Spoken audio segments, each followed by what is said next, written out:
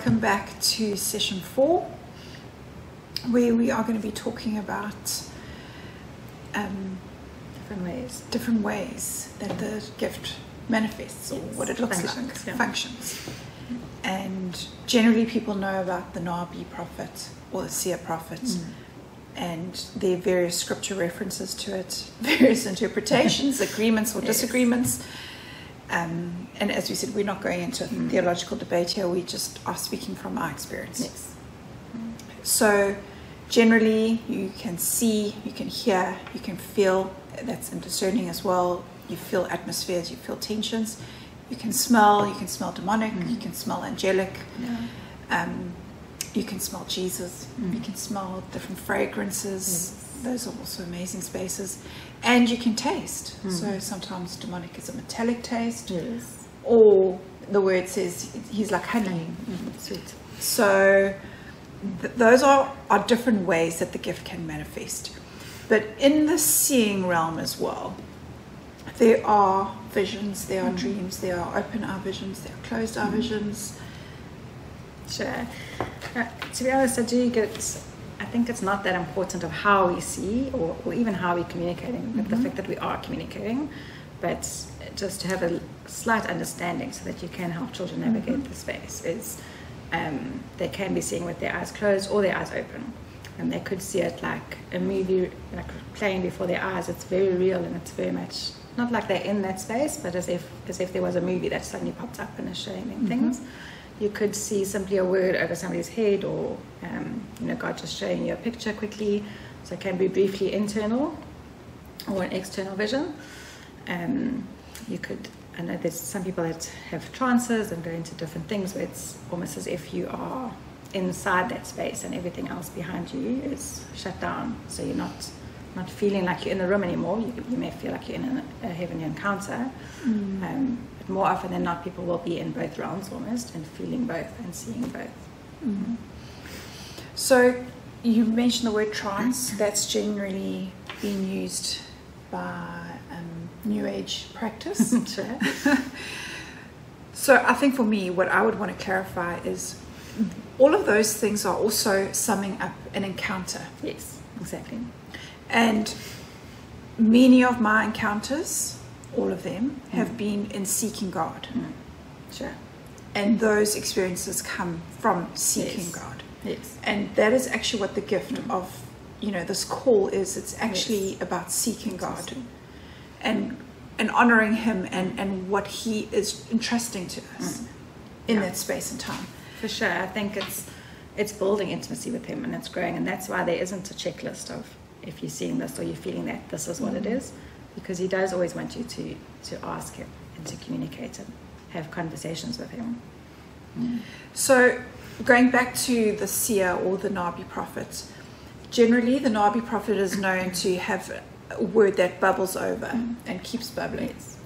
And then like sometimes it'll just be, you might just get one word, so it's just a starting point, and only when you actively step in does it start to bubble and flow. So it's not always a waiting until you've got a complete picture and a complete word, but actually being obedient to God and stepping in with that little bit that He's given you, and then trusting He's going to flow. And then with the seer, you mentioned Daniel 7, where it says, I looked, and then it keeps going back, and I looked again. Yes. So in Daniel 7, exactly that. He says, I did look, and if you look almost every second verse, he says, I looked, I saw, I looked, I saw. So he doesn't get the whole picture at once. He's getting a little piece, and then he continues to look. So for me, it's almost like if the door is open a little bit, and you can just see a glimpse of what's through there, you don't want to stop there. You want to be like, I want to experience the whole encounter. So let's open the door a little bit wider, and let's look through that space, and let's keep looking and keep seeing what God wants to show you, and can we move into that space and He can show you more, and you can sense more with all of your senses.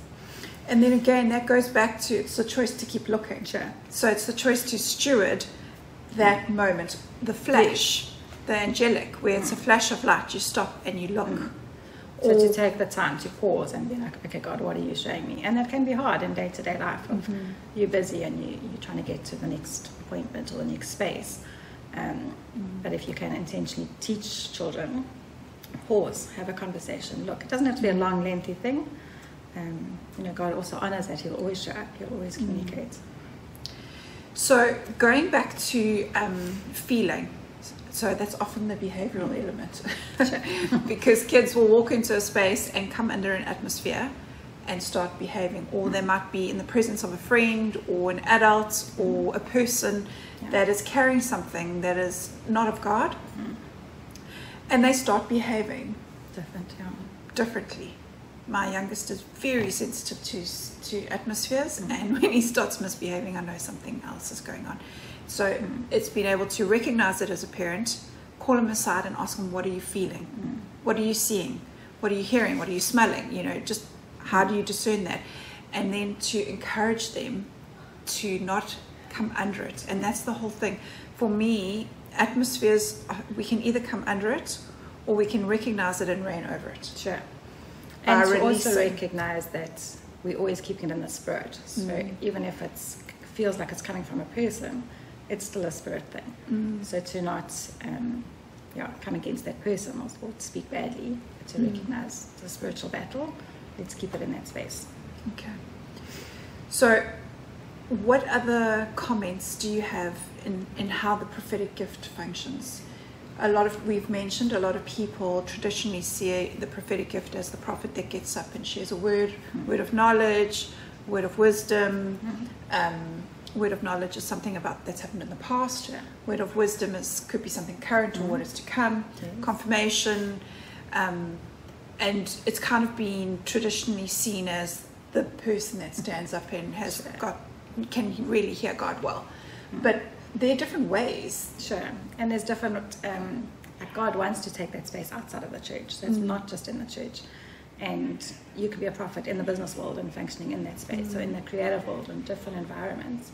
And for me, I feel, especially in this season, God is bringing solutions to various areas.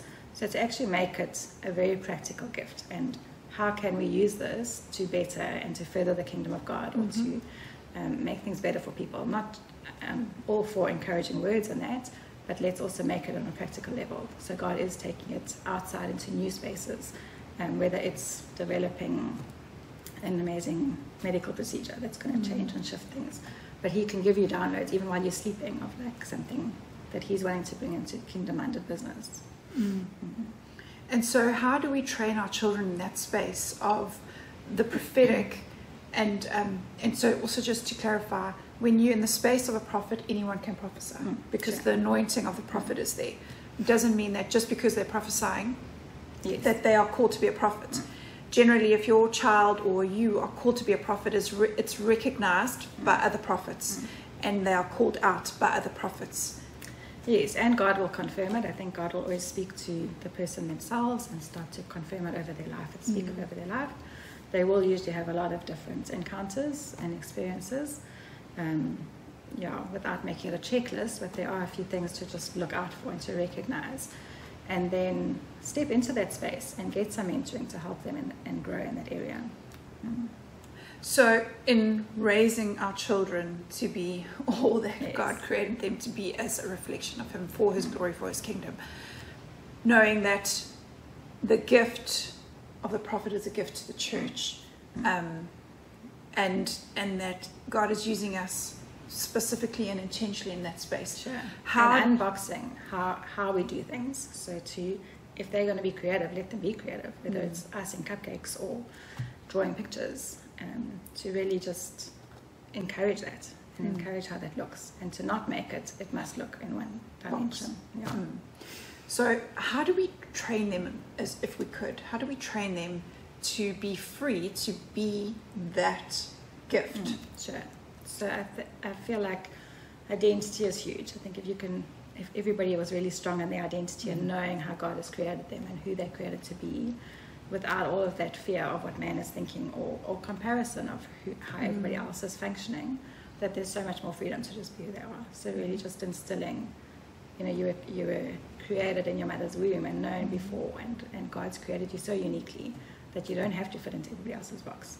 And for me, I feel like that's a really strong starting point from that space. You can overflow whatever God is showing. And I think for me, the other side is that even in hearing, so we may hear in the spirit realm, But sometimes we're not always hearing exactly. And just knowing the enemy will come completely against what God has spoken over our call and who we're called to be. And one of the teachings that I was listening to, she was sharing about her daughter, and she'd said to her daughter, okay, Dad's almost coming home, please go to your room and tidy up your toys. And this little 4-year-old came stomping down the passage with her hands on her hips and said, do you know, and she used a term very similar to what my son calls demons, naughty guys. She used a very similar term, and she said he was in her room and he told her she doesn't have to clean her room. And then she obviously had learned how to take authority over it, and it disappeared. I think that's the term she used. It disappeared. And that is what we also can be very aware of. When we see a shift in our children, in their disposition, what are you thinking? Because the enemy can plant those seeds, but we only give life to them and grow them if we focus on them and we give them attention. If we weigh it up against what Scripture says, and going back to Philippians 4, is it true? Is it pure? Is it noble? Is it of good report?